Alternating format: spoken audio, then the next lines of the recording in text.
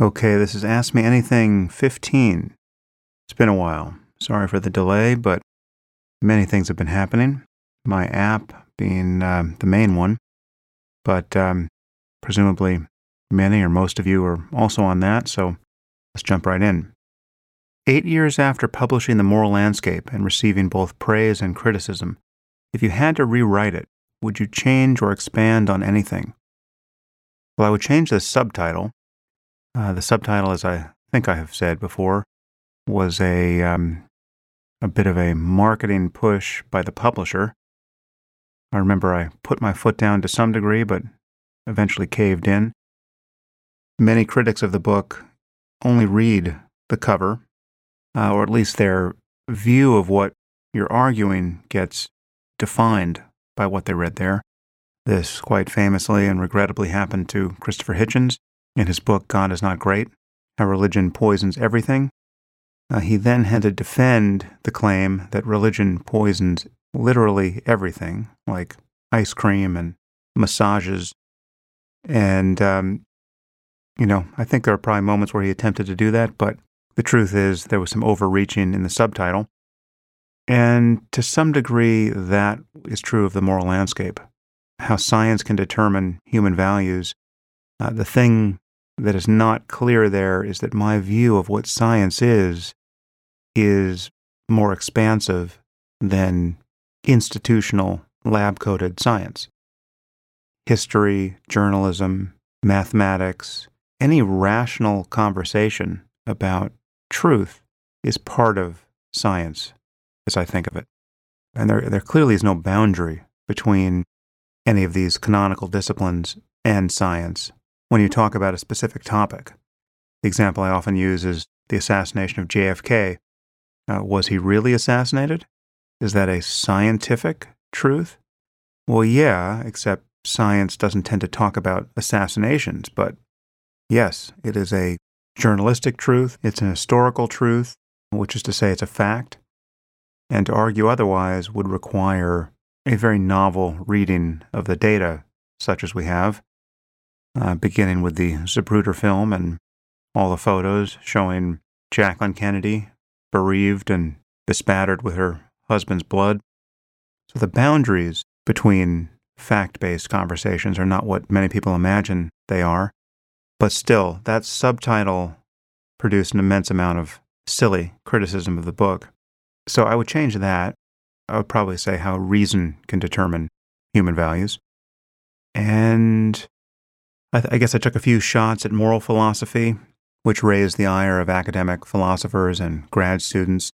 That probably created more of a backlash than I needed. But as far as my actual thesis, no, there's not. It's been a fairly bewildering experience because I haven't encountered a challenge to my core thesis that I find even intelligible, much less persuasive. My core thesis is that the worst possible misery for everyone is bad, and that any movement away from that is better. And the principles by which we would move have something to do with how the universe is.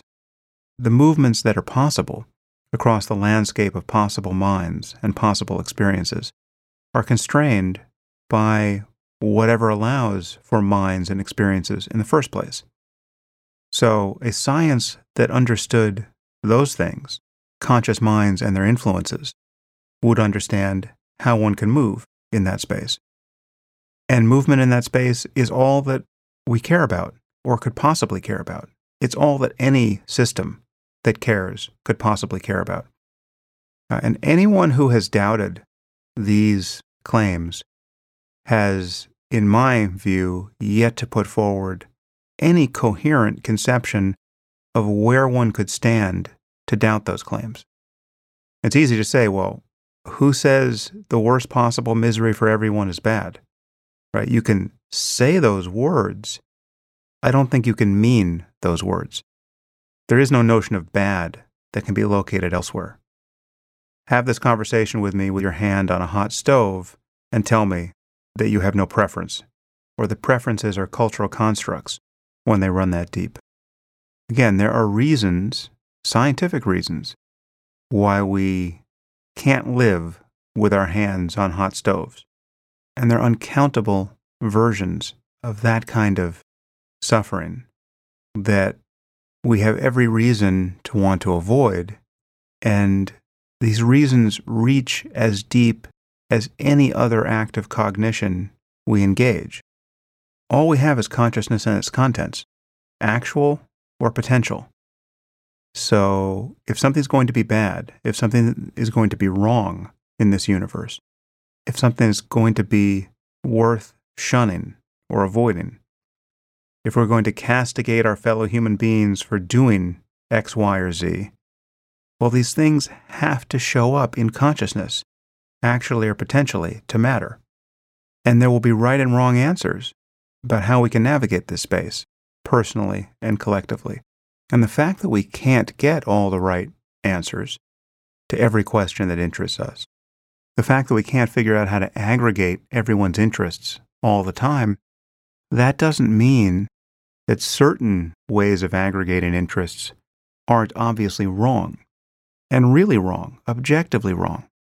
So let's say we can't figure out whether we should raise the speed limit or lower it because there's a trade-off between the risk of injury and death and just the daily hassle of it taking longer to get where you're going. How do we figure that out? Well, maybe we can't. But there are obviously wrong answers, right? One wrong answer is have no speed limit at all and select for the maximum number of traffic fatalities. Another answer is make the speed limit 2 miles an hour so that to drive is, by definition, to move more slowly than walking. Third wrong answer is just to go kill everybody. Let's just pull people out of their cars and kill them at random intervals throughout the day. We know these are bad answers, objectively bad, in that they lead somewhere we know we don't want to go, for good reason. Again, reasons that have everything to do with the experiences that will be reliably produced by those policies. Now, is this science? Well, yes, it is science in the broadest possible conception. There are economic aspects to this question, sociological ones, neurological ones. All of these levels of analysis will be relevant.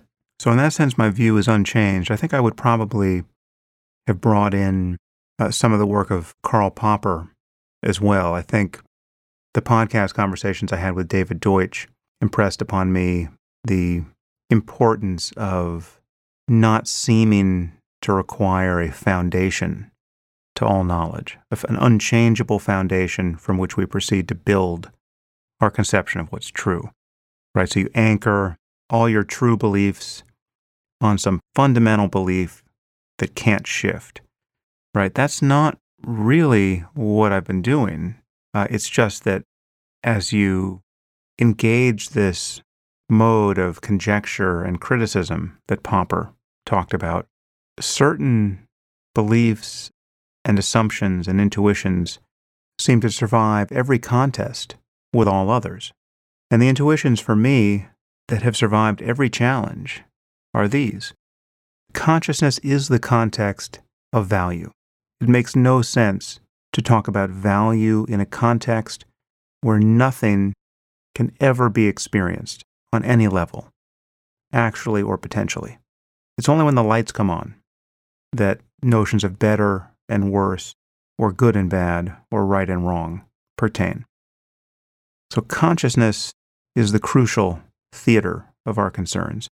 And consciousness is the one thing that can't be an illusion, right? No matter how confused we are about anything else, consciousness, whatever it is, and whatever its relationship to the rest of the universe is a fact.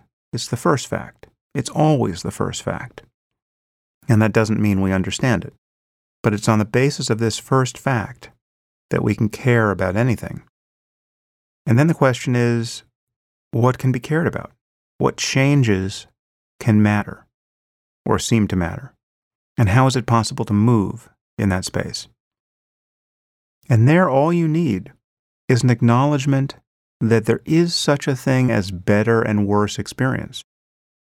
right? And in the limit, I think this is undeniable. Again, the worst possible misery for everyone is bad. And if that's not immediately obvious to you, then you have to take some time and focus on the meaning of each word in that sentence. The worst possible misery for everyone. Okay, that means that in a universe filled with conscious minds, every one of those minds suffers as much as it can possibly suffer for as long as it possibly can suffer, with nothing good coming from it. That's bad. Now, if you think you know anything more than you know that, all I can say is that I doubt it. So no one has pushed back against my thesis from a place that didn't seem to presuppose it on some level. Or they're standing somewhere that seems far more superficial, and their challenge is actually vacuous. I mean, you're talking to someone who obviously has a range of existential concerns that they're not referencing in the conversation, but they're open-minded about whether or not the worst possible misery for everyone is actually bad. This is someone who, if they had a toothache, would drop everything and go racing to the dentist, and virtually nothing would supersede that concern until they got their tooth fixed. Right? I mean, what are we actually talking about when we're raising this doubt? You can't care about politics or about your own health or about whether your kids get into college or whether your employer pays you on time, and then wonder whether or not the worst possible misery for everyone is actually bad. That's not a philosophical position. It's not a psychologically valid position. And I realize that runs the risk of sounding fairly self-serving, but that's just my perception of it. As many of you know, I have gone out of my way to solicit criticism. I even held an essay contest at one point, and you can see how that played out. But no, I just have yet to understand a valid challenge to my basic thesis. But I am certainly open to one. If any of you know of a good one, please send it my way. What would a Sam Harris School for Youth look like? Schedule, structure, subjects? Jocko answered a similar question on his podcast, and I'd like to get your take. Well, this is not something I've thought a lot about. I guess my answer may not be far from Jocko's. I don't remember how Jocko answered it, but I'm sure his answer included Brazilian Jiu-Jitsu. And mine would as well. I mean, at least from age 13 or so on, I would definitely want kids to learn jiu-jitsu. There's just so much good that comes of it, especially girls. I don't think I have anything especially novel to contribute here. The basic framework for me would be to acknowledge that there are critical periods in which learning something is at its easiest, right? So there's a critical period for learning language and music and sports and mathematics. And there's massive overlap in these periods, which is to say that almost everything is best learned in childhood. So on some level, you want to cram as much in as you can without making childhood less enjoyable than it needs to be. So I think above all, you want kids to love school. I think you want them to love learning. So you don't want this to be a grind. But you do want them to learn things which will become the basis for new learning, which they will value their whole lives. It's always frustrated me to see kids become fixated on things which you absolutely know they won't care about in 2 years, where there's actually very little that they're learning in terms of concepts or skills or social emotional development, and it can become just a sinkhole of attention. Whereas if they're becoming absorbed by a skill that they could enjoy for the rest of their lives, like drawing, say, there's no shelf life on drawing. If you become a good illustrator by the time you're 12, you are a very different adult than if you haven't done that. So it's wonderful when kids learn things that they'll be glad they learned as kids. And I think many of us have a sense that certain subjects in school are not taught as well as they could be. Many simply become a memorization exercise, and kids are not learning any kind of fundamental principles of critical thinking or a methodology that they can use to learn new things in the future. So insofar as things are taught as just a feat of memorization, I think that is less and less interesting. Yeah, I don't have anything especially novel here, apart from using the filter of what do you wish you had learned when your brain was in a state of such plasticity that learning that thing was easiest. And those are the things I would push back as early as possible. And then as kids get older, and certainly once you're in high school, critical thinking has to be a standalone subject matter that people engage systematically. Understanding what constitutes a good argument, how to detect bad arguments, how to debate. It should be as common to hear that somebody in high school is studying critical thinking as it is to hear they're studying history or biology or math. That's one innovation that I would highly recommend. Okay, next question. Do you think white men really have too much power, as Rebecca Traister suggested? And how do you think a random white male like myself has any benefit from the fact that many positions of power are held by white men? Okay, interesting question. Well, that podcast with Rebecca was certainly controversial. That was, I think I tweeted that it was the most Rorschachian podcast I've ever released. That is to say, it's the most like a Rorschach blot in that it just elicited every possible reaction. I had people writing saying it was my best podcast, and those saying it was my worst. People really appreciated that I gave her the space to air her views with very little opposition. Others communicated absolute agony and disappointment that I hadn't mopped the floor with her. So it was interesting to be on the receiving end of all that. As I said in that podcast, there was a technical glitch, which has happened on several podcasts, which I called latency, and I think latency was probably a misleading term for it. What happens is occasionally when I do these remote podcasts over the internet, the platform I'm using will seem to run the sound only in one direction, so that once my guest is talking, I can't interrupt. I'll try to interrupt. I'll say, hey, Rebecca, wait. And she's just not hearing me, right? So she's just talking, and then she's done, and then I talk. And that's a problem. I haven't found a solution for it. But to some degree, that made me a better behaved host than I might have otherwise been. But generally, I was happy to let Rebecca just say her piece, and I pushed back some. You could see where I was not agreeing with her. And then she responded however she responded to those points. So let me just answer the question. Yes, I think there is a power differential in society that correlates to a significant degree with race. So there is such a thing as white privilege. That's not just made up. It is simply a fact that black men and women have been at a historical disadvantage and remain at a disadvantage in certain situations. And the question is, what to do about that, and how should we talk about that?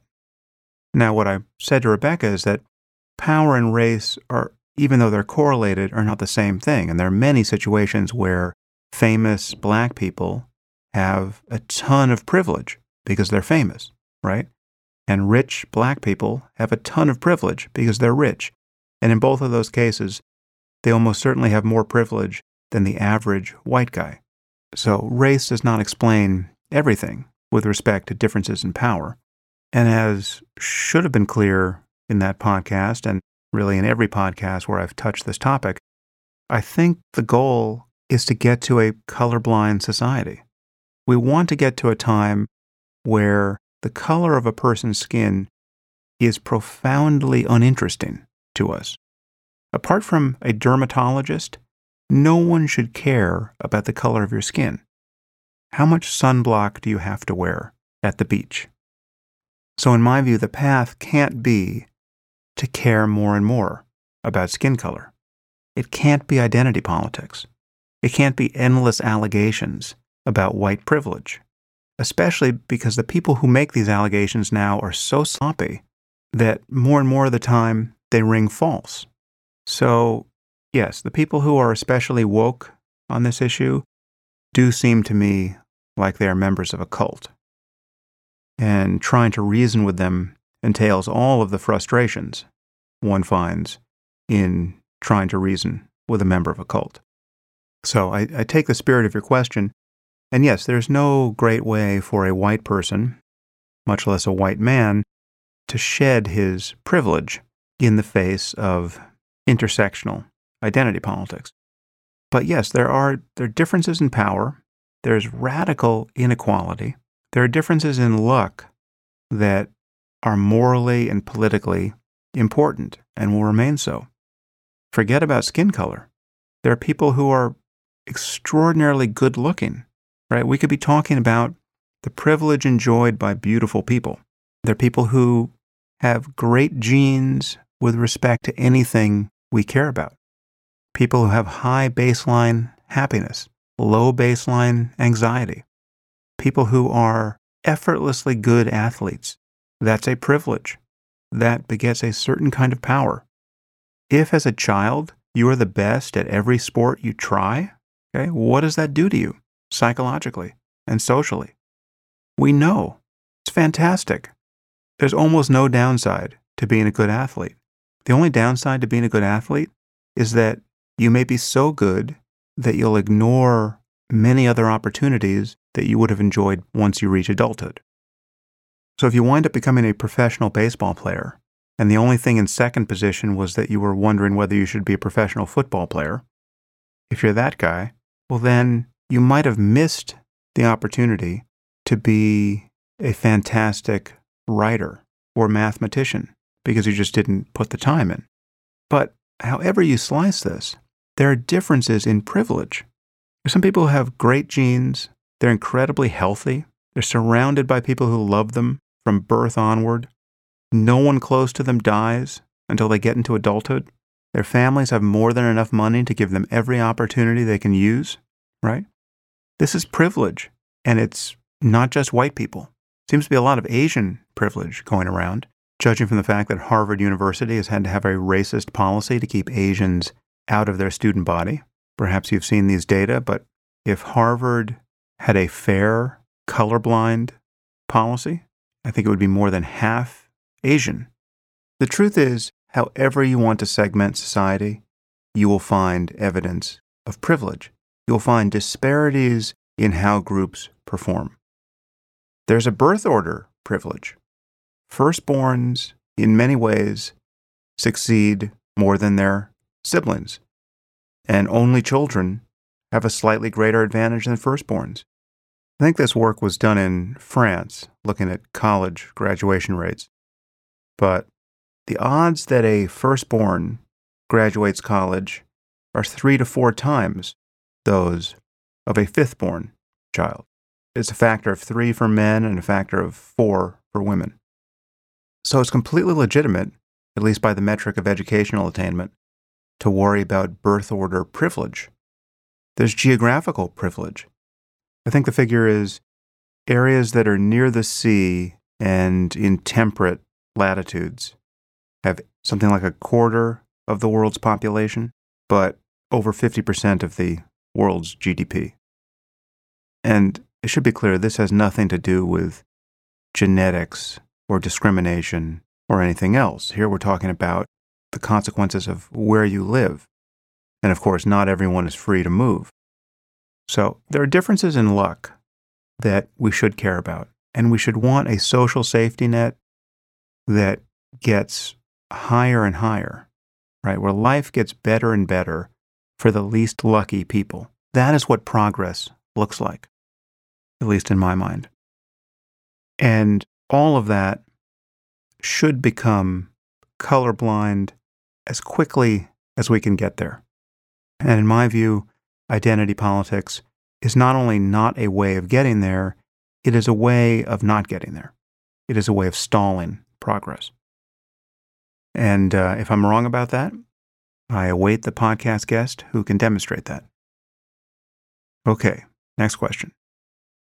What is your relationship to money? How important is it to your happiness? How does it guide your decisions as a public intellectual?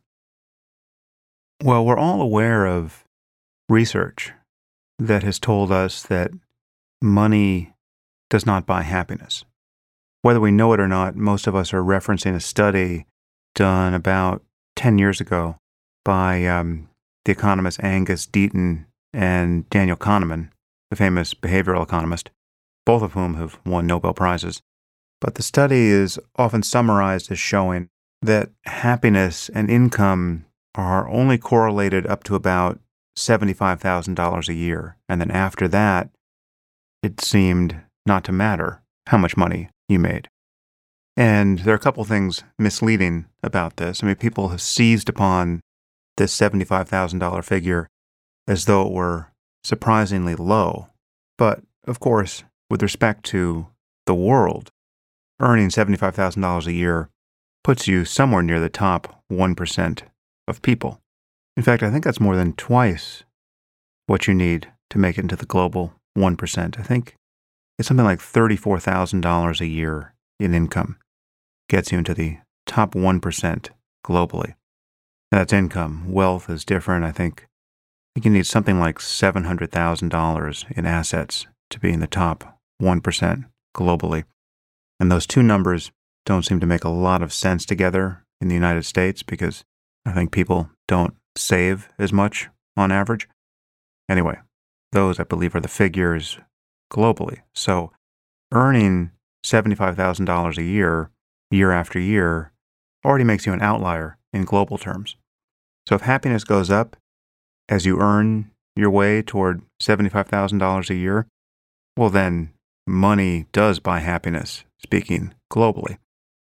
But the other detail that people tended not to notice is that there are two notions of happiness that these guys were working with. One was day-to-day feelings of well-being, which, if I'm not mistaken, I don't have the paper in front of me, probably represented Kahneman's notion of the experiencing self. But there's the more global, retrospective sense that comes from the remembering self. And here I think they used a notion of life satisfaction, or how good is your life overall. And there, the correlation no longer breaks down. The richer you are, the more you tend to give positive ratings to questions of life satisfaction, as opposed to hour-by-hour emotional well-being. And both, obviously, matter. Actually, I'll pull up the abstract now, just so we can get it from the horse's mouth.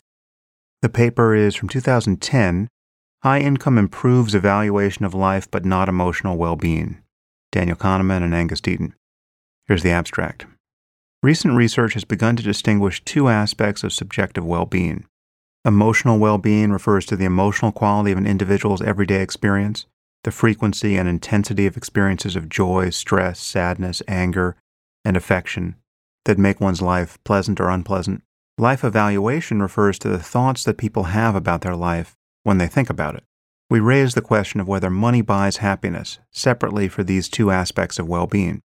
We report an analysis of more than 450,000 responses to the Gallup Healthways Well-Being Index, a daily survey of 1,000 U.S. residents conducted by the Gallup organization.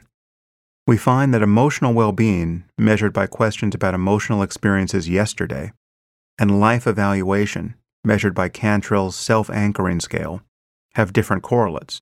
Income and education are more closely related to life evaluation, but health, caregiving, loneliness, and smoking are relatively stronger predictors of daily emotions. When plotted against log income, life evaluation rises steadily. Emotional well-being also rises with log income, but there is no further progress beyond an annual income of $75,000.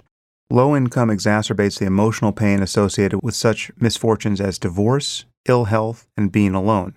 We conclude that high income buys life satisfaction but not happiness, and that low income is associated both with low life evaluation and low emotional well-being. Okay, so there's some terms of jargon there, but it is very hard to walk away from that finding and honestly draw the conclusion that money isn't essential for most people's happiness, right? It seems to be important for everyone by virtually any measure of happiness up to $75,000 a year. So speaking globally, very few of us are in that lifeboat. And beyond that, for everyone making at least $75,000 a year, increased wealth still seems to be correlated with increases in life satisfaction, which is the measure you get when you're talking to people about how satisfied they are with their lives, all things considered. So money is clearly important, and one reason why it's important, and now I'm speaking personally, is because of the standard equation we all know between money and time. If you have the money, you can buy someone else's time so that they can do something that they are better qualified to do or that you would rather not do. And there's just no question that that can become a significant factor in living a happy life. Now, it's not to say that a person can't be happy doing boring, menial work for which they are poorly paid. As I've pointed out, one can be happy alone in a cave. That is possible. It's just not easy. And you'll still be limited in the kinds of things you can do in your life. So money matters within the sphere of most things that matter, because it can be converted into most things. It can be converted into free time, above all. And if you care about how you spend your time, as most of us do, it really can matter.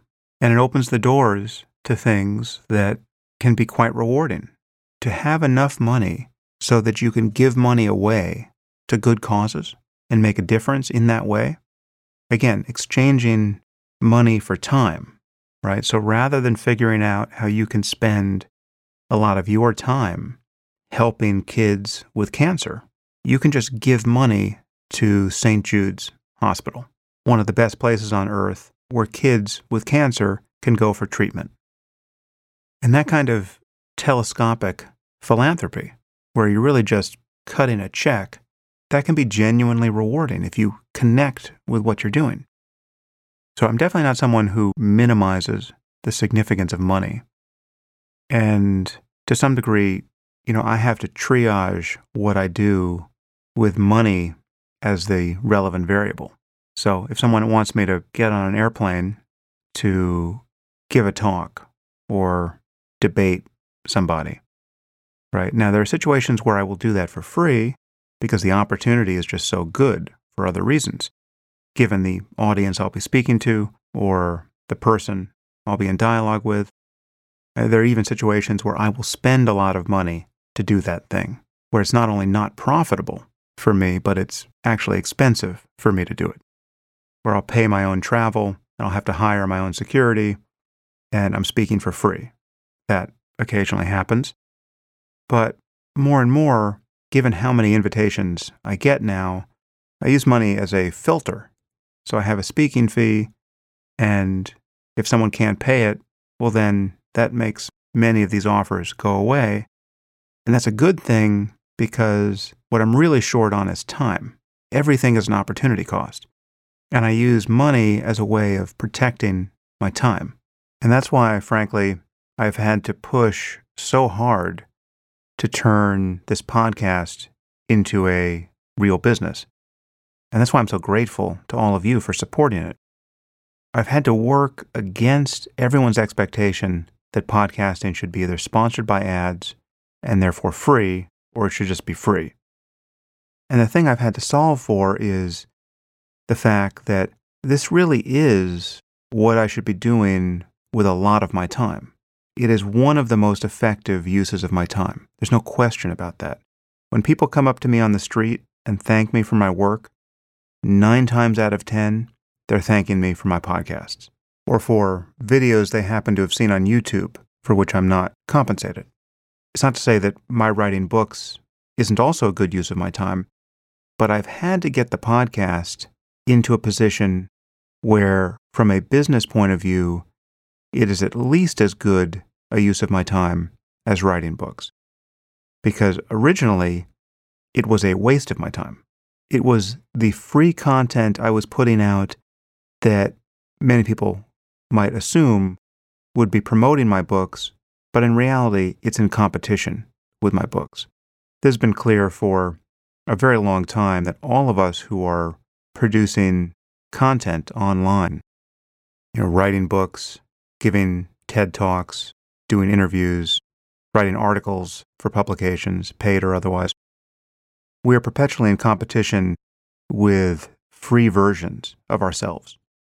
So, yes, some things promote books semi-effectively, but unless the book is really offering something that you are not giving away for free when you're talking about that book, you will erode some number of people's reasons for buying and reading it. Money aside, everyone is experiencing a bandwidth problem with respect to their own attention. And if I can feel that I've gotten an author's argument or data from their TED Talk or from the 1-hour podcast I heard them do, I will take that opportunity not to buy and read their book because I'm short on time. So, where this podcast is concerned, I've had to make it a real business in an environment where the expectation is it has to be given away for free. And all of you who are supporting the podcast have come to the rescue, which is fantastic. And now that I've done that, now that it is a real business, now that there's enough of you supporting this work, now my incentives are aligned, right? Now it makes sense for me to get up tomorrow and prioritize the podcast. And the flip side is, if after some months or a year or so of trying, I couldn't make this a legitimate business, and the time I spent on it was always synonymous with me losing money, right, as an opportunity cost, well, then I wouldn't do it. I couldn't afford to do it. So insofar as I get other opportunities competing for my time, for the podcast to still rank high on my list of priorities, it has to be a rational business decision. And more I'm looking for creative ways to solve that problem. But all of you who became early adopters and sponsored content that you didn't need to pay for because it was free, you are the ones who have made that possible.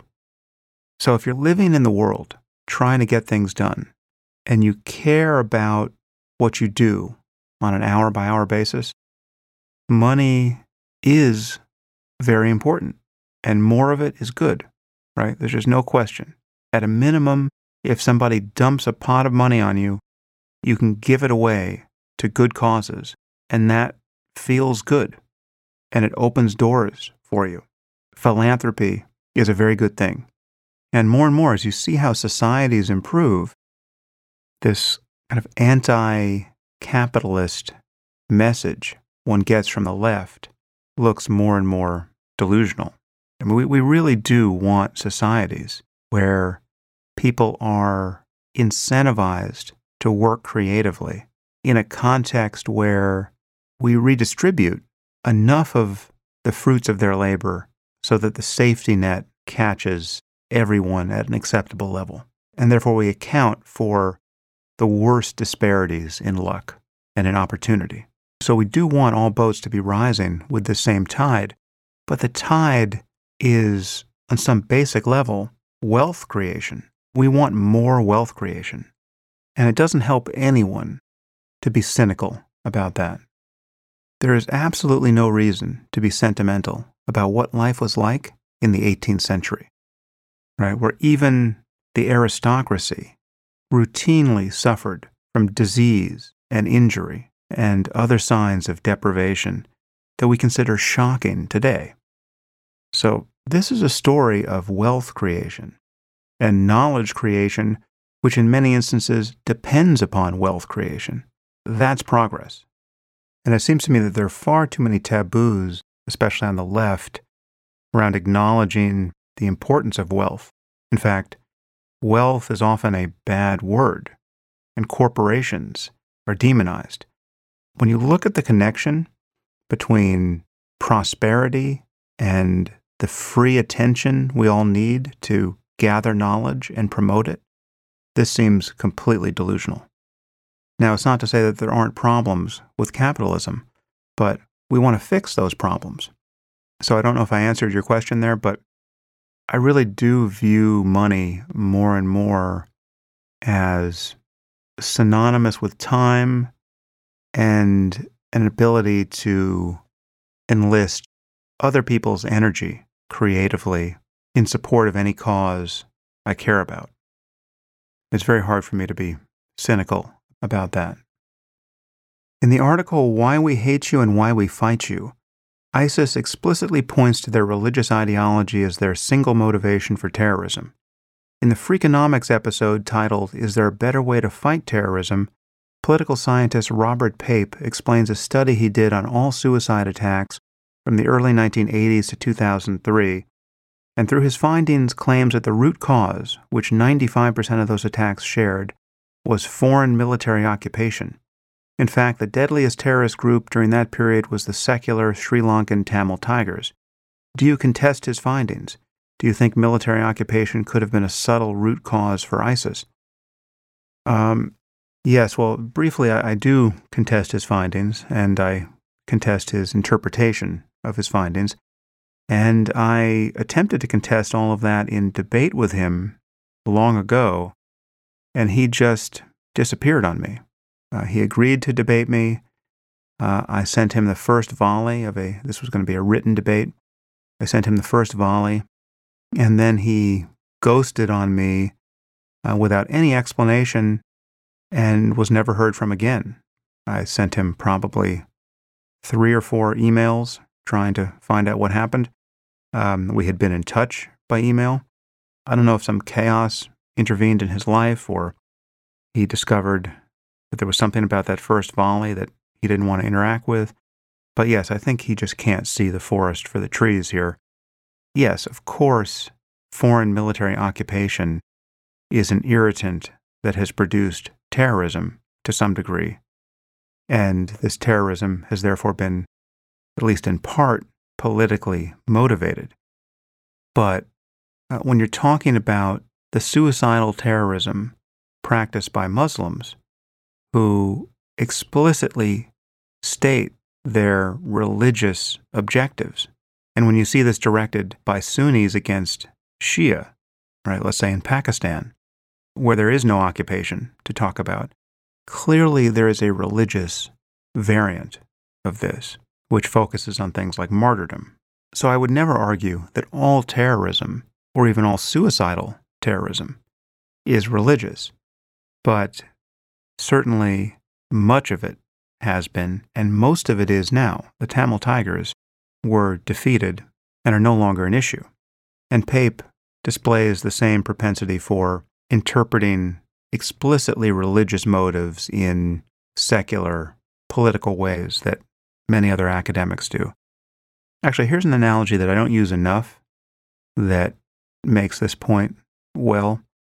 There was just an article in the New York Times this last week about the caste system in India and how it still is in effect pretty much everywhere once you get outside of big cities, and it takes the most horrible forms, right? You've got upper caste people routinely abusing and even killing lower caste people, and they get away with it. It's a nightmare.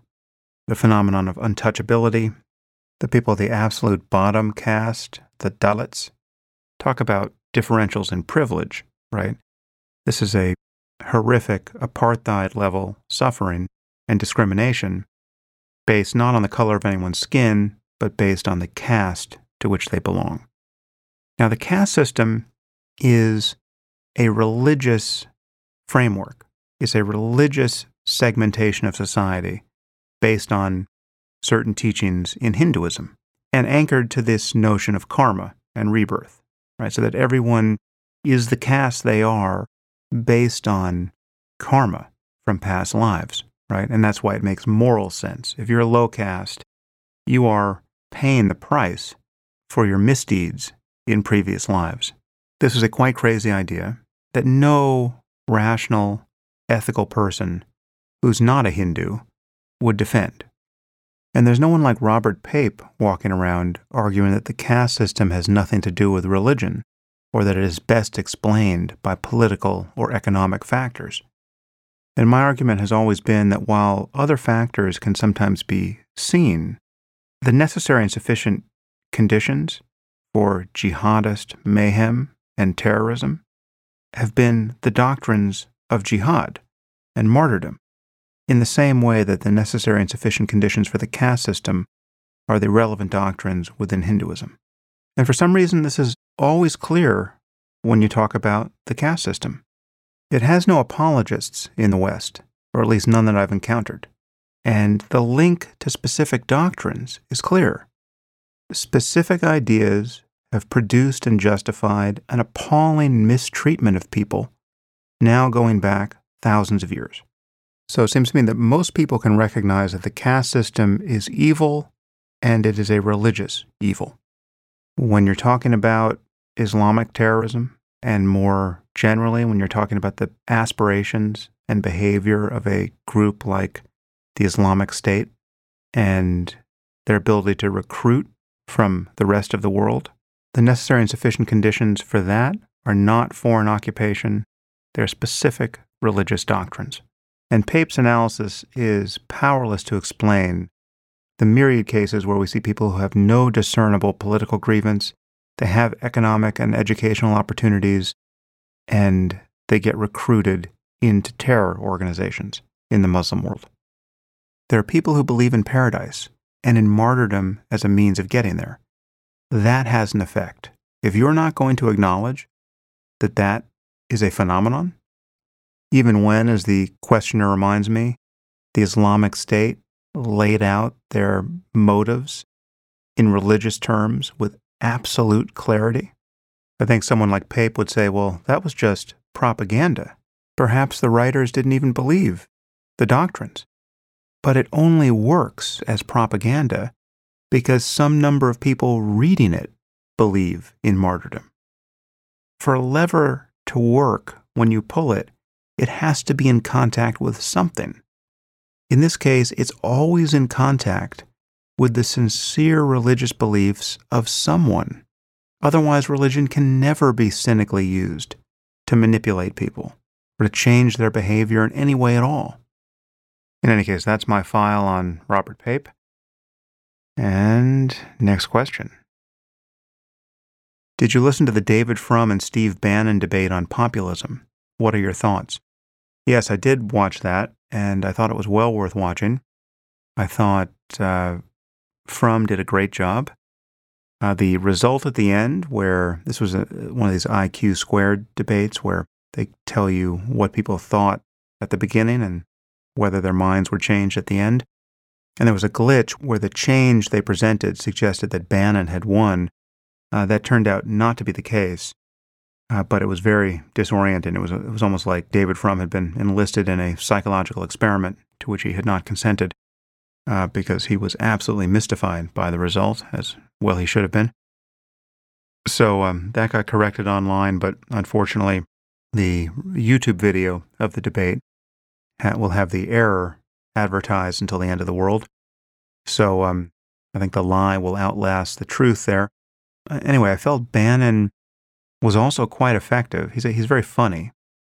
He's very comfortable on stage, eliciting the ire of a liberal audience. But I thought David was quite right to engage him. I don't think there's anything wrong in giving a platform to Bannon for the purposes of interview or debate. And obviously, I side with Frum in that particular debate. So, yeah, well done, David. Which news sources do you trust and why? Well, there will not be too many surprises here. I read the New York Times regularly. I read magazines like The Atlantic. I also read the Washington Post. Most of these journals are making a sincere effort to get their facts straight. it's not that there's not political bias and basic human error creeping in, but most of this stuff is not fiction. And you can't compare what the New York Times is doing to what Breitbart is up to, or what Fox News is up to. And there are analogous journals or pseudo-journals on the left. I mean, I consider Alternet and Salon about as reputable as some extreme right-wing website. So I do trust journals that take the time and expend the resources to fact-check and to correct errors and to sort things out, and have displayed journalistic integrity in the past. And that is why evidence of real bias in them is so disconcerting when it surfaces. And it does surface. None of these newspapers or magazines or websites are perfect. And when there is coverage on a topic that I happen to know a lot about, which is politically polarized, something like the connection between the religion of Islam and jihadist terrorism, then you can often see reporting that is less than candid. And I worry about that, and I complain about it loudly when I notice. Ironically, I think Trump has been good for journalism. That's one thing he has been good for. I think subscriptions are up for many good newspapers and magazines. There was a previous question about money here, and I think with journalism, you do get what you pay for. If you're not willing to pay for journalism, the whole world will become the Huffington Post or Breitbart. We need journalists who are paid to write deeply researched, fact-checked, copy-edited, long-form articles about topics that are not clickbait, right? That will not drive a ton of traffic. You know, a climate change report that takes 6 months to research and write, and which will disappear quickly in the blizzard of clickbait online. We still need magazines and newspapers that will commission and publish those pieces. And the only way that'll happen is if we subscribe to them. Multiple antibiotic-resistant bacteria is more of an existential threat than AI, but is arguably not as sexy. Please discuss or have a conversation with someone who can elucidate the gravity of this threat. I should have someone on who can talk about that. But yes, I acknowledge it's a huge issue. I don't know how it compares to AI at this point, but it is certainly both a near and long-term issue of enormous importance. It is one where, unfortunately, the free market is clearly failing to protect us, right? We all want the next generation of antibiotics that can save us from an emerging pandemic. But because antibiotics are drugs that you take maybe once every 10 years for a week or 10 days, there's not sufficient profit. And it takes $1 billion or so to develop each one. So this is something that governments and philanthropists have to get together on and correct for the way in which the free market is not incentivizing pharmaceutical companies. But as far as having a conversation about scary superbugs, I will do that one of these days. Have you ever struggled with procrastination? What do you think is the best approach to it? Do you think mindfulness can be utilized to tackle procrastination?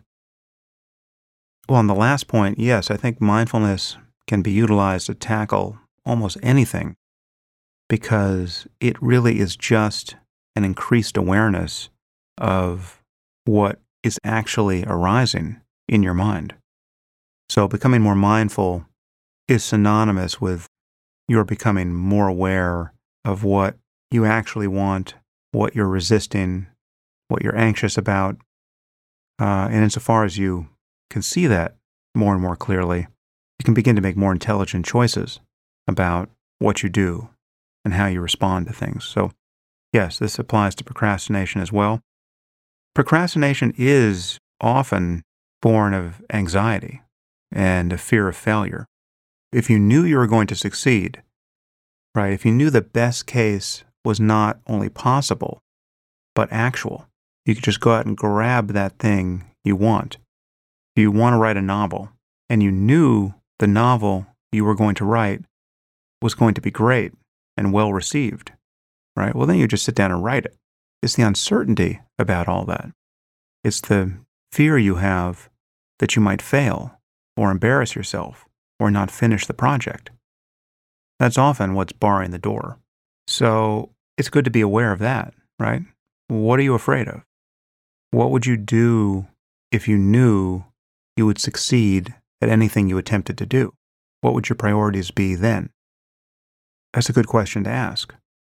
But as far as a practical remedy for procrastination, I think the best advice is to break off the smallest possible piece of a project and get started, right? If you're writing a novel, right, or you want to write a novel and you're procrastinating, set yourself the goal of writing 3 sentences every day for the next week. And if you can't do that, well then, of course, you can't write a novel. And if you won't do that, then of course you won't write a novel. But doing that will begin the process. Find an increment, a first foothold on this problem that you want to solve, or this project you want to complete, and simply start. You can accomplish that first increment, whatever it is. That's how you stop procrastinating. You just start. And once you've started, it's a different conversation with yourself. Often, it's as simple as setting aside the time, just scheduling the time and resolving to do nothing else with that block of time. If you have a time on your calendar that is set aside for writing your novel, and you put yourself in front of your computer at the appointed hour, that's most of the job. Then just make sure you don't squander that hour on social media. And magically, you'll no longer be procrastinating. Is it possible to understand that the ego is an illusion without actually experiencing it? Absolutely. In fact, that's far more common. You can understand that the ego is an illusion, or put another way, that it can't be what it seems, very simply.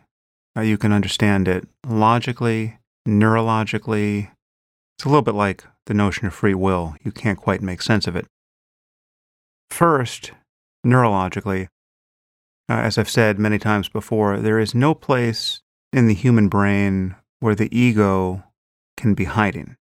There's no place in the brain where everything comes together. There's no time where it all comes together, really.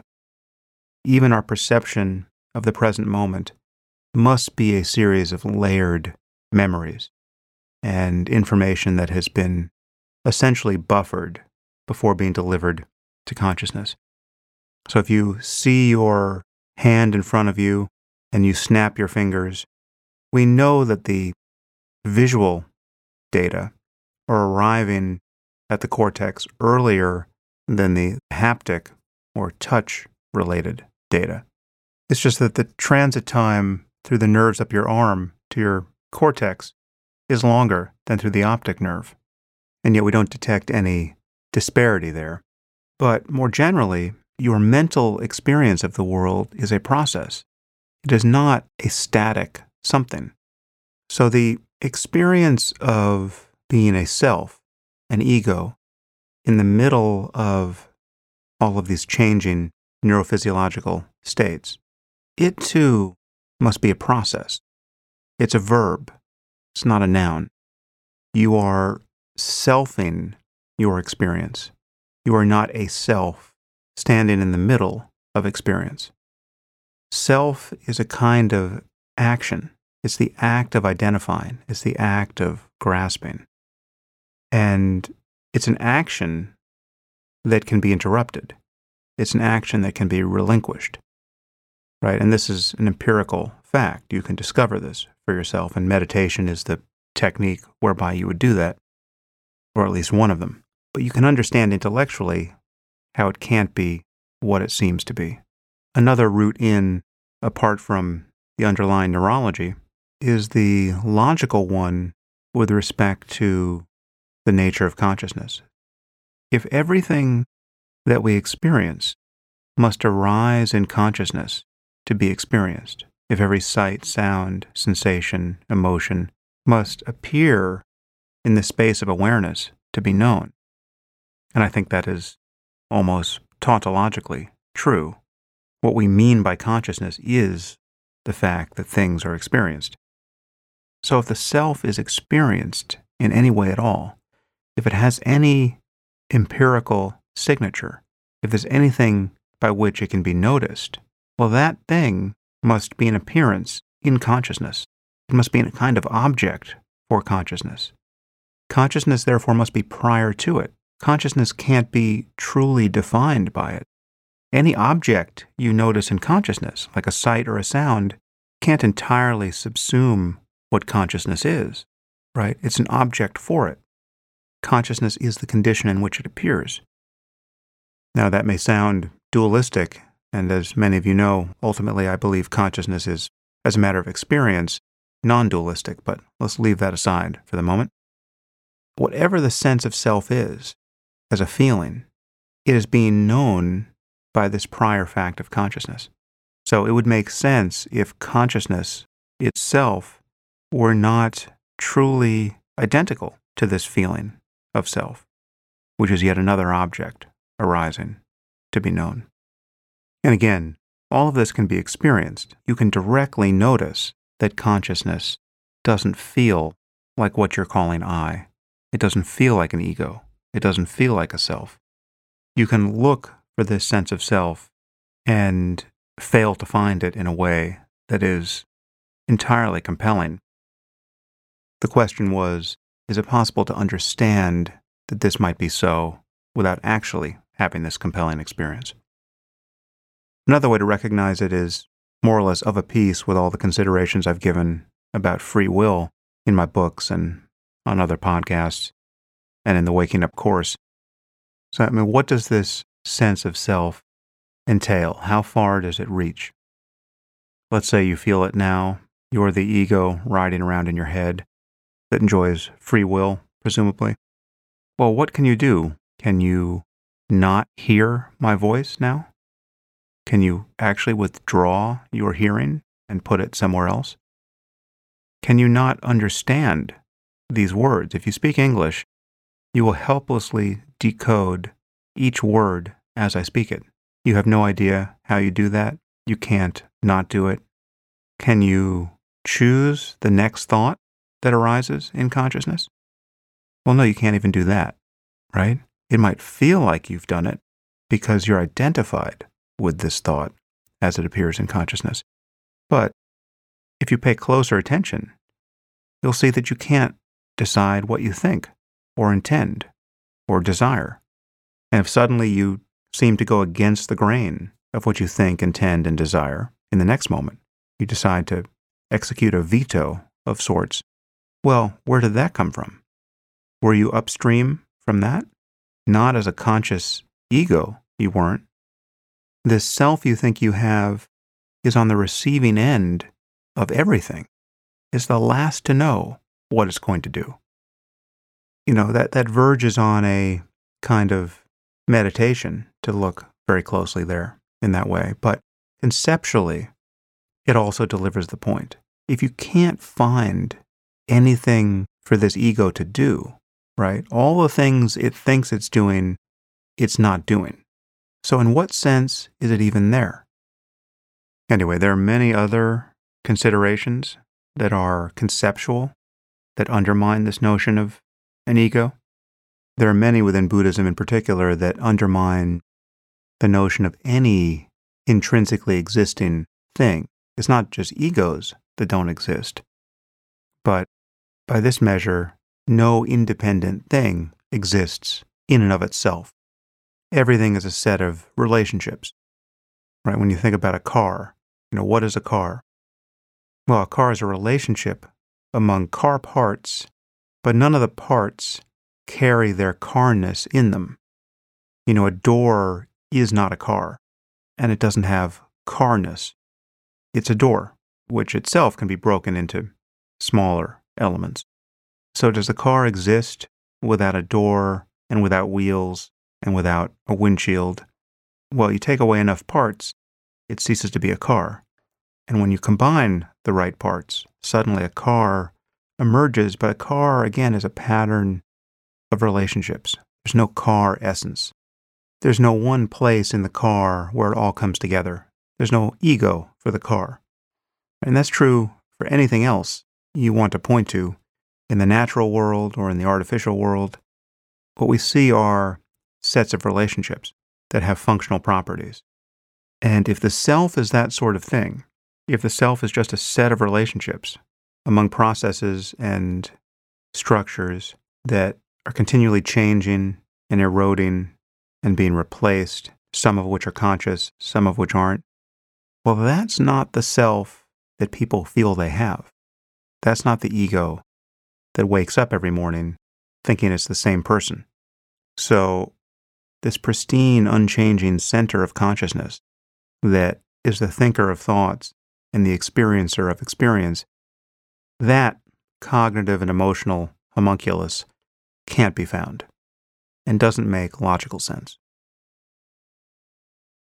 How does an intensely voluntary choice/action feel when the illusion of the self vanishes? Insofar as an action is, quote, intensely voluntary, think of what those words mean. Think of something that you feel like you should do, you need to do. It's absolutely central to your identity that you do this thing. Like your child is injured and crying, and you need to pick her up and console her. And if you didn't do that thing, you'd be a monster.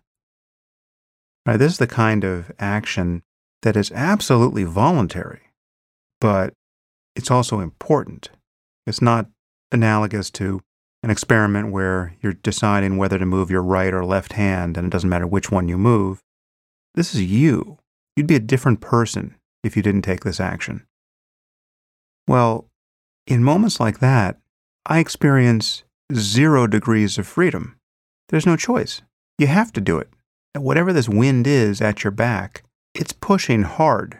You're being blown around by something that is not you, right? That you didn't create. Did you create the parameters under which you would feel like a monster if you didn't do this thing? No.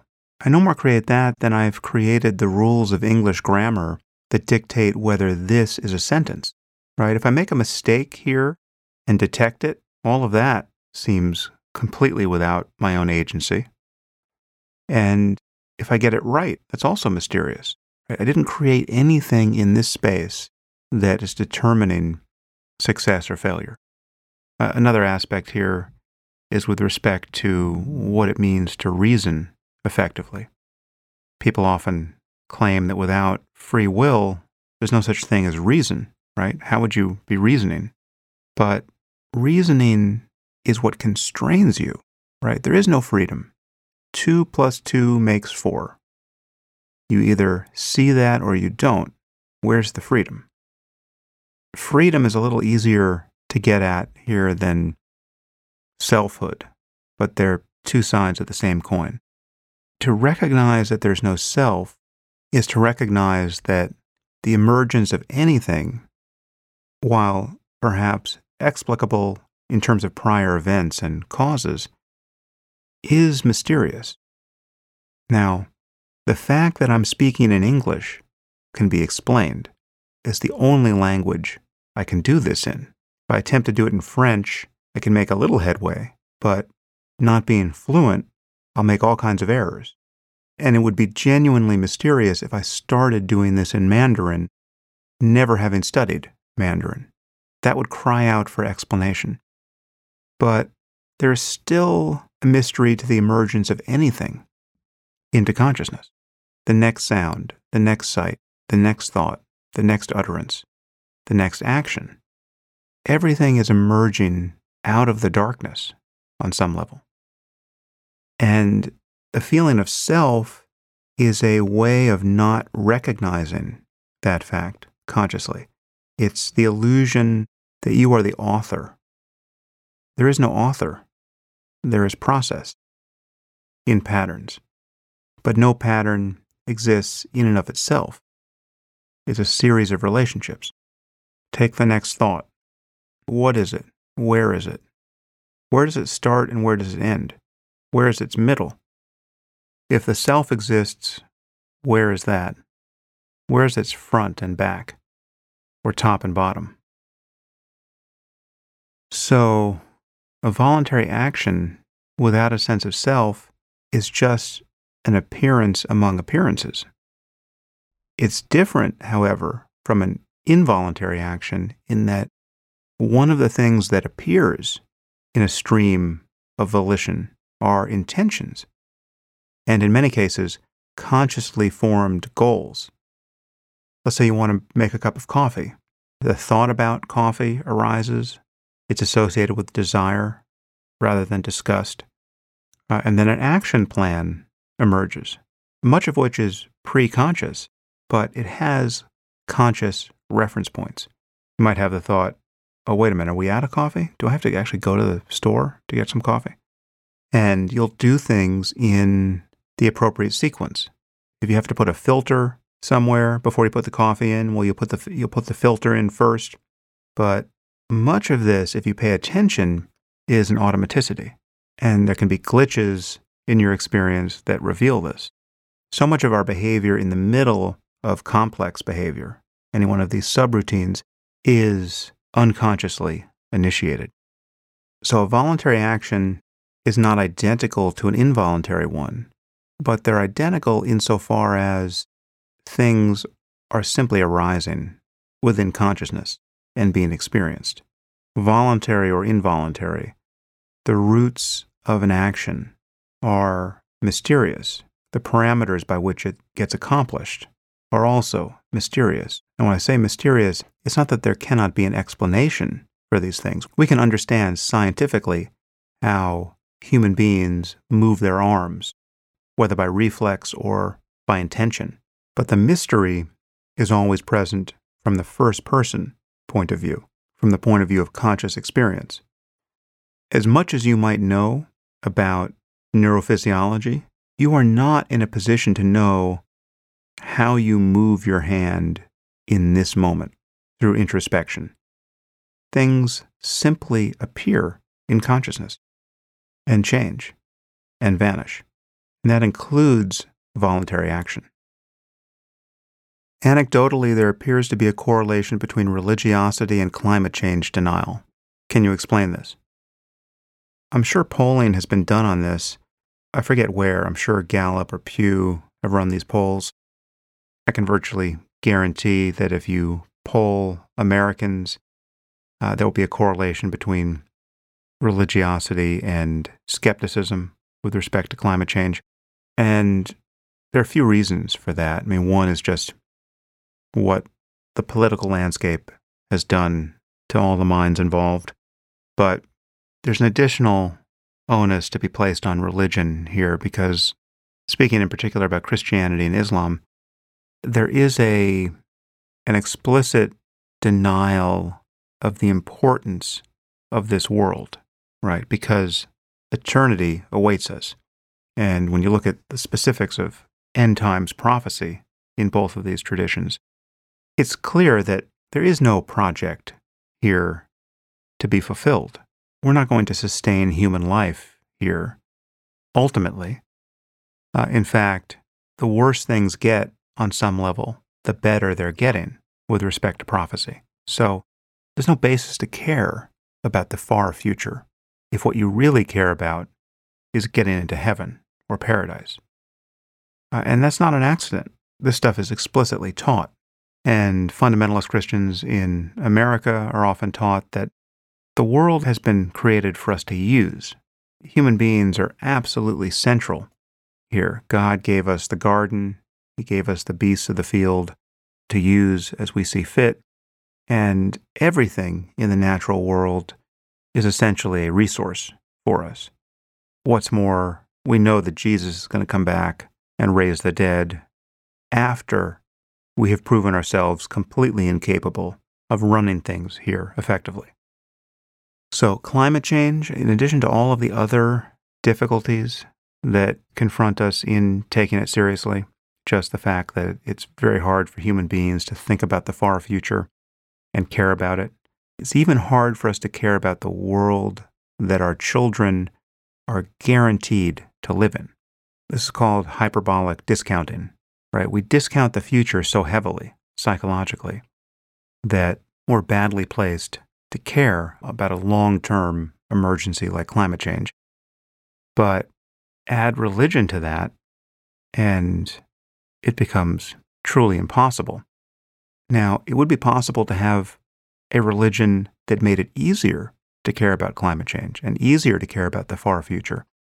And that would be arguably better than a cold rationality that couldn't pull the reins of our emotions. Right? So if you want to make the case that we need religion and some form of irrational dogmatism would be better than pure rationality, this is an area where you might make it. If we could create a religion that got us to prioritize what we should prioritize, all things taken together, and it functioned in a way that a rational conversation can't, well, that would be a religion worth spreading. But which religion is that? To some degree, environmentalism might be that religion. There may be claims being made among environmentalists that are dogmatic or not strictly honest, but are captivating. And this may be important. I actually don't know. My bias is to think that actually understanding a problem clearly enough can get us there, but that remains to be seen on the topic of climate change. In the last few minutes of your conversation with Brian Greene, it seemed that one of your cornerstone beliefs about free will was shaken. Due to the inherent randomness entrenched in quantum mechanics, even if the universe was in exactly the same state that it had been at some point in the past, it would still proceed to evolve in a different manner. In other words, we could have done otherwise in the past. We just wouldn't be responsible for those different outcomes. Quantum uncertainty would. Please consider addressing this modification to your views. Actually, it wasn't a modification of my views, although you could be forgiven for thinking that. It's irrelevant. It's a red herring. If rolling the dice, quantum or otherwise, gives you a change in behavior, well then, that's not a demonstration of free will. I still find it worth talking about returning the universe to its previous state and everything rolling forward the same way, because as a matter of gross determinism, that is still the case. It's not that human behavior is at every point susceptible to quantum uncertainty. You would do the same thing 1,000 times in a row, even with certain quantum fluctuations, because you're doing that thing is so massively overdetermined at the gross scale. So in these cases where you would have done otherwise based on quantum randomness, those introduce nothing with respect to free will. And there are all these other cases where if we rolled back the clock, you would do the same thing. Take what you ordered for lunch yesterday. Right? How susceptible was that to quantum fluctuation? There are things on most menus that you're not even slightly tempted to eat because you don't like those things. Let's say, mussels. Let's say you don't like mussels. Every time you look at a menu and there are mussels on it, the chance that you're going to order mussels is nearly zero. There's no quantum fluctuation that's likely to change that in our universe. And if there's some outlier universe where you're ordering mussels half the time, well then you're very different in that universe. If I could return you to who you were yesterday in this universe, you're still not going to order the mussels. And it's through no free will of your own. You didn't invent yourself. You didn't determine that you don't like mussels. Anyway, it's a caveat, but it's not actually a change in the way I see these things. A question here about my notion of the moral landscape. Isn't the moral landscape analogy a tacit acknowledgement that the good is dependent on how one's personal values and preferences play out in consonance or dissonance against cultural values and preferences? Despite the fact that your theory claims that there are scientifically determined values, if there are different peaks and valleys in the landscape, then isn't that just a soft form of moral relativism? I.e., that there are moral truths, but they are dependent on cultural, environmental, and historical contingencies. Yes, but even if there are many peaks, there's still a radical difference between being on a peak and being down in a valley. There's still right and wrong answers with respect to how to go up and how to go down. Really right and wrong answers. Answers that you can't make up for yourself. And I'm not discounting the relevance of culture or environment or history. Take a totally artificial and unnecessary form of suffering. Take the fact that if you burn a Quran publicly and millions of Muslims find out about it, millions of Muslims will claim to be deeply aggrieved, right? And many will pour into the streets and risk their lives, and some will even give up their lives to express that grievance. We know this. I'm not discounting the reality of that suffering. I'm not saying that millions of people are lying about being aggrieved. They're suffering over the wrong thing. I would acknowledge that their suffering is real. If they think it's real on some level. We can explain the beliefs and cultural norms that have caused them to suffer over this thing. So it has causes and conditions, and many of them are cultural and historical. But it's also just as clear that this is not a peak on the moral landscape. And it's preventing this lack of resilience in the face of criticism, this lack of having a culture of criticism, right? This lack of insight into a process whereby one would select for better ideas, and the primacy of freedom of speech and freedom of thought with respect to that project. This utterly childish and superstitious attitude around the significance of any specific book. I mean, all of this is preventing ethical and intellectual, and therefore technological, progress in these societies that are totally captivated by this level of religious dogmatism and intolerance. Again, the suffering is real, but it's also unnecessary, and it's preventing these cultures from moving forward. Say something bad about my prophet and I'll kill you. That's not a way of walking into a as yet undiscovered future together.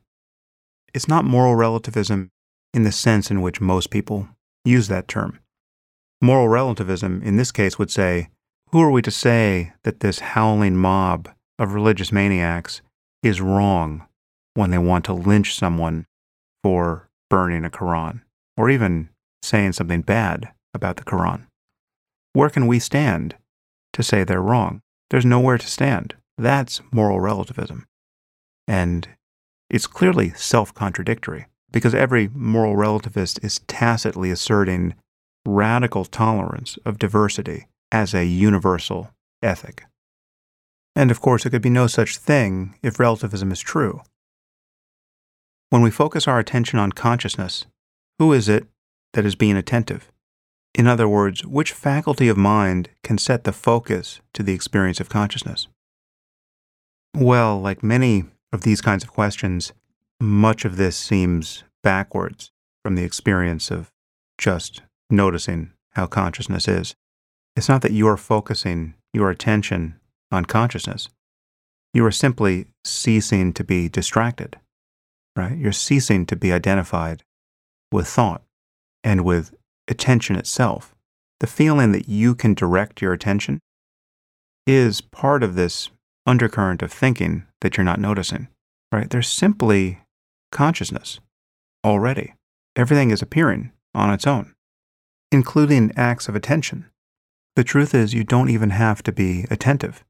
You simply have to no longer be distracted. You're ceasing to do something.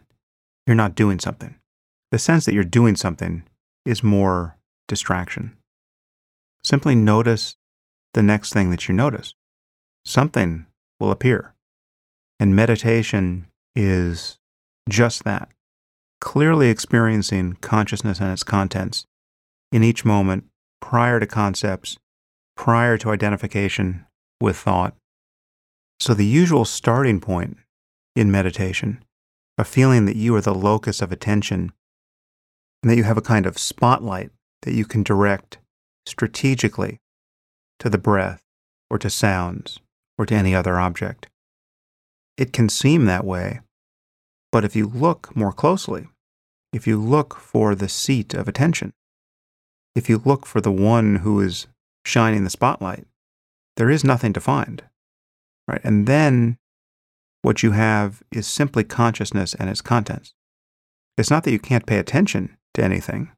It's not that you suddenly lose your intelligence, but you notice that all of this, from acts of attention to acts of will, all of it is simply appearing on its own. Everything is in its own place, right? There's no center. It's a loss of the sense that there's a center to consciousness in each moment. That is the fundamental change. The contents need not change. Okay, next question. If you needed to use AA, Alcoholics Anonymous, to better your life, how would you rationalize an honest and reliable, quote, higher power? This is one of the 12 steps and is subsequently utilized in many others. Frankly, I've never seen a problem with this. There are problems with AA, perhaps. I think its efficacy is certainly disputable because so many people drop out. There's a file drawer effect. I'm not sure there are good stats on the success rate there, but there's no question that many people have found value in AA, and it seems to me that you could grant your assent to a higher power without believing anything irrational, right? I mean, the universe is a higher power. Your own mind is a higher power with respect to your conscious awareness. You didn't invent yourself. You don't know what your resources actually are. Undoubtedly, they run deeper than you are aware of. So your capacity to change yourself is fundamentally mysterious. I have no hesitation in thinking of that as a kind of higher power or a deeper one. Certainly. There's more to you than you experience. That is a fact. And whatever you are permeable to a much wider set of influences than you're aware of or that you can control. You are not in a position to decide how you're affected by the next conversation you have. You will simply be affected. So, higher power? That's fine. Another question about my podcast with Rebecca Traister. Hi, Sam. I just listened to your podcast with Rebecca Traister. I'd like to point out that your examples for the possible negative effect of the Me Too movement involved almost entirely wealthy and powerful individuals. Where the real rubber will meet the road, however, will be in HR departments of companies and corporations where non-famous people can wield quite a lot of power over other non-famous people who simply need a job to support their families. Average applicants don't have multi-million-dollar nest eggs and can't rely on previous fame and power to rekindle their careers. Yeah, well, point taken. And that was one place where I really disagreed with Rebecca. She seemed to have a far too cavalier attitude around people losing their jobs as a result of being mobbed on social media or just attacked within their companies. But the reason why I was referencing famous instances of the mob effectively or nearly effectively destroying someone's career is because, one, we all know about these cases, but two, these are cases where, as you say, these people are the most resilient. If even Matt Damon feels that he can't afford to speak honestly on this topic and must produce an abject, ritualized apology in response to what he sees on social media, then what could we possibly expect of normal people, right? That's my point. The celebrities are functioning as a kind of reverse canary in the coal mine, but we have the least sensitive detectors of social pressure showing every sign of succumbing, so we can predict what's happening with other people. Other people are simply too scared to talk about these things, and it's understandable. I can tell you what's happening in HR departments. They're becoming totally paranoid. It's all the more reason to worry about what happens to famous and powerful rich people who should be able to have the courage of their convictions. If you can't be courageous and honest when you have hundreds of millions of dollars and a body of work that you can rest on, when can you grow a spine? But anyway, point taken. This is a much bigger problem than many people realize, and it is not just happening on college campuses. And lest you draw the wrong impression from that answer, if you haven't heard my conversation with Rebecca Traister, I'm extremely sympathetic to Me Too in general. I'm just worried about the instances where people are overreaching and being sloppy in their allegations. Here's another meditation question that seems important to answer. Sam, can you please elaborate on what you mean when you say, look for the one who is looking, look for the seed of attention, look for the thinker of thoughts? I meditate every day and literally don't know how I'm supposed to direct my attention when you ask us to do this. Is it simply trying to notice that you are the contents of consciousness in this moment and there's nothing else? There are subtle signals that I have a head, my eyes feel heavy, I can sometimes see my nose, etc. I find myself getting very frustrated when you repeatedly ask me to look for my head. Many thanks. Well, I feel your pain. This is not an easy exercise. And it is possible to meditate for a very long time without glimpsing the intrinsic selflessness of consciousness. One is more or less guaranteed to spend a very long time without this precise instruction, without knowing that looking in this way is even an option. But without enough mindfulness, without enough concentration, it can be very hard to follow these instructions. So you're really doing two things at once in the course. You're building mindfulness, ordinary dualistic mindfulness, as a tool, but I'm continually reminding you to use it in a potentially non-dualistic way. So I will keep doing that, but to your question, yes, it is somewhat paradoxical. You feel that you are looking, you, the self, the observer, you're the one pointing attention at the breath or at the world. And I'm asking you to turn attention upon itself. Look for yourself. Look for the one who is looking. Look for your mind. When a thought arises, I might say, look for the thinker. And Douglas Harding's famous exercise of looking for your head is for many people a better instruction. You're looking out at the world, notice that you don't see your head, right? Where your head is supposed to be, there's just the world. But now, as you point out, it's possible for you to experience the limitations with that because if you look down, you can see the side of your nose. You have other sensations beyond sight that tell you that your head exists. As you said, you can feel pressure in your eyes. But the point is that everything you can notice is appearing in consciousness, right? Consciousness is the prior condition.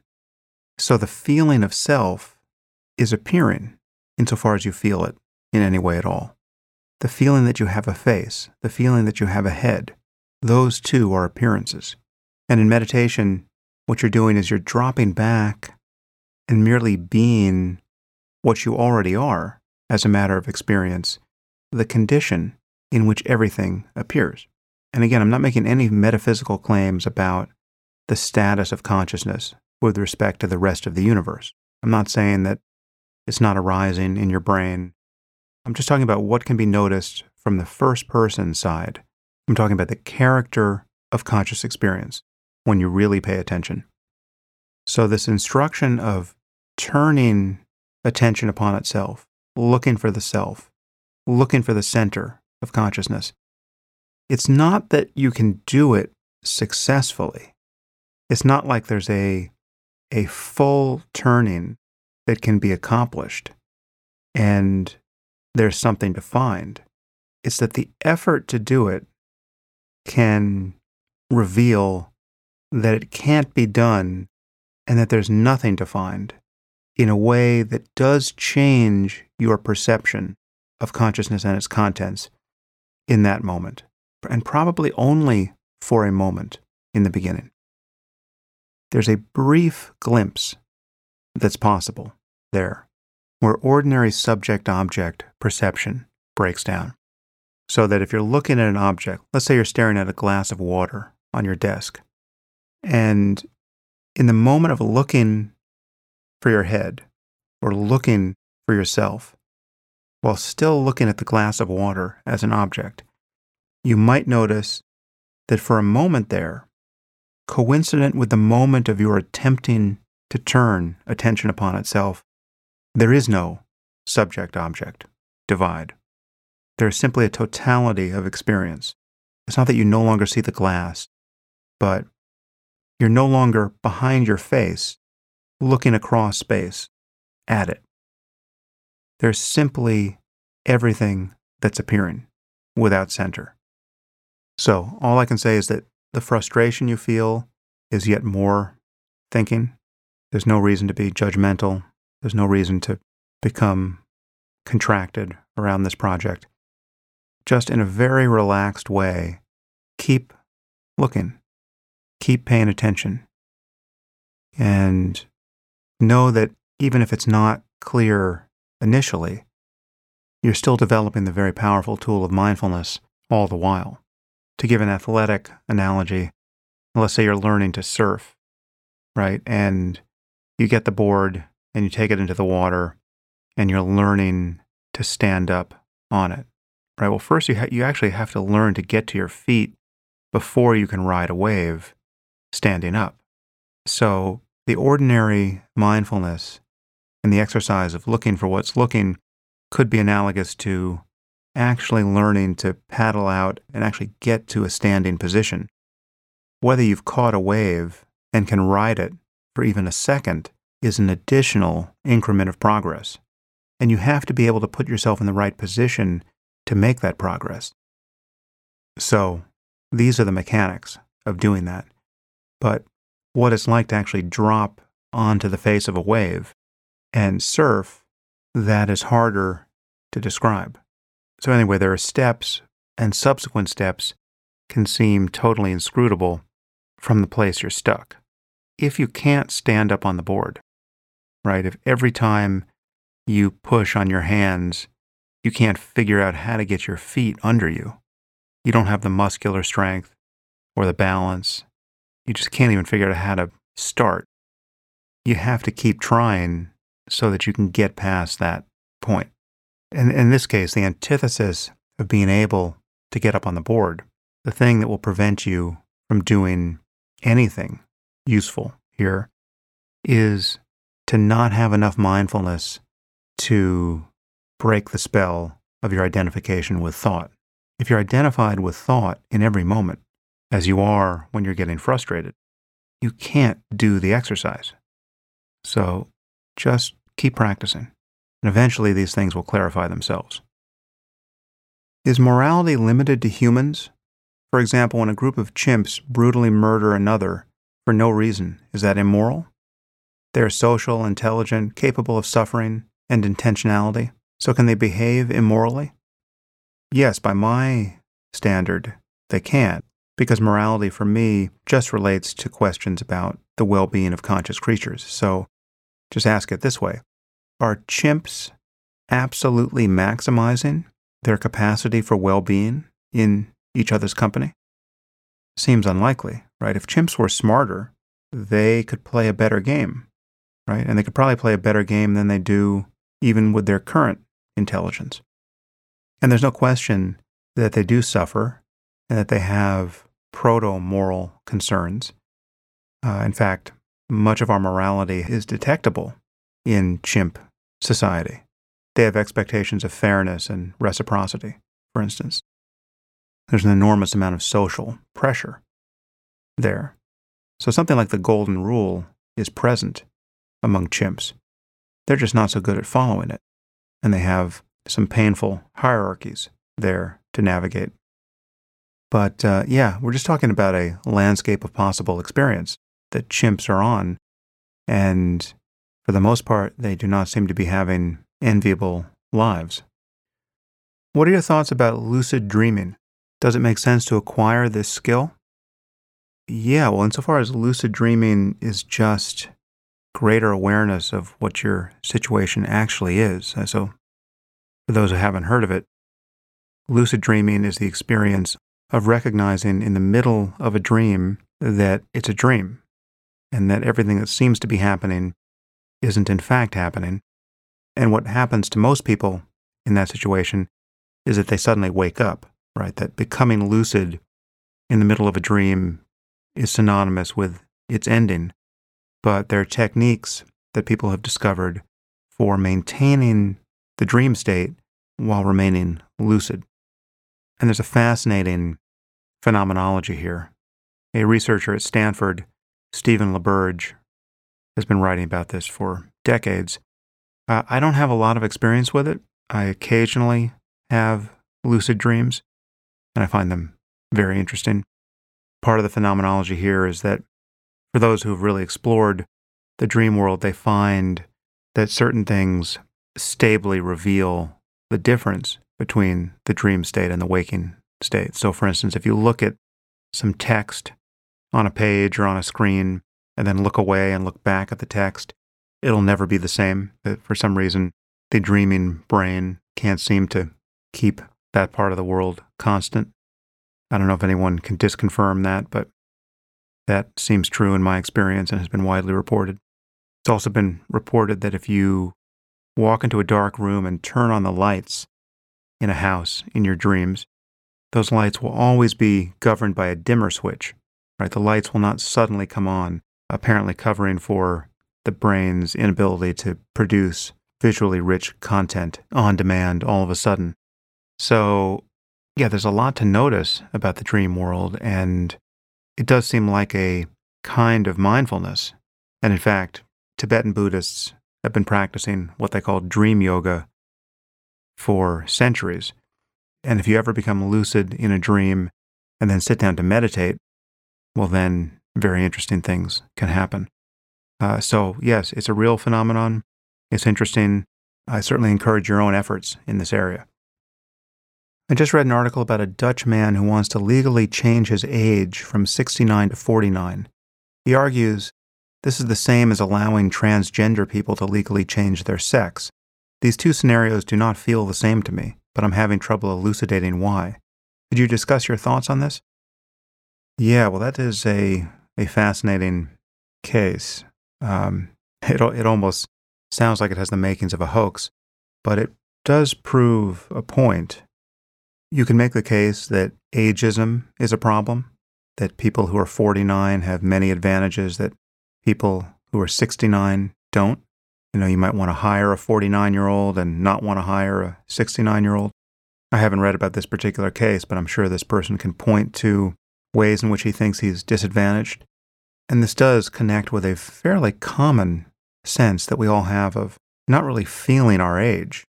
Certainly on a good day, you can feel much younger than you are. Not knowing whether or not this person is trolling all of humanity here, it does present itself as a kind of reductio ad absurdum of transgenderism. It's similar to what happened in the Rachel Dolezal case, where she claimed to be black, but in fact she's white, but she identifies as being black. And then one philosopher, Rebecca Traister, had the temerity to wonder, well, if transgenderism is okay, why is transracialism obviously ridiculous? And she was quickly hurled from the ramparts of the ivory tower. Yeah, it's not clear to me what's wrong with this, and I think it is merely contingent upon the fact that we don't have millions of people complaining that they have this problem and have not been recognized, right? If this were fairly common as transgenderism, it would be hard to resist. However, I do suspect that this person is trolling us and doing so rather brilliantly. Okay, well, I'm going to leave it there. And thank you once again for all your questions.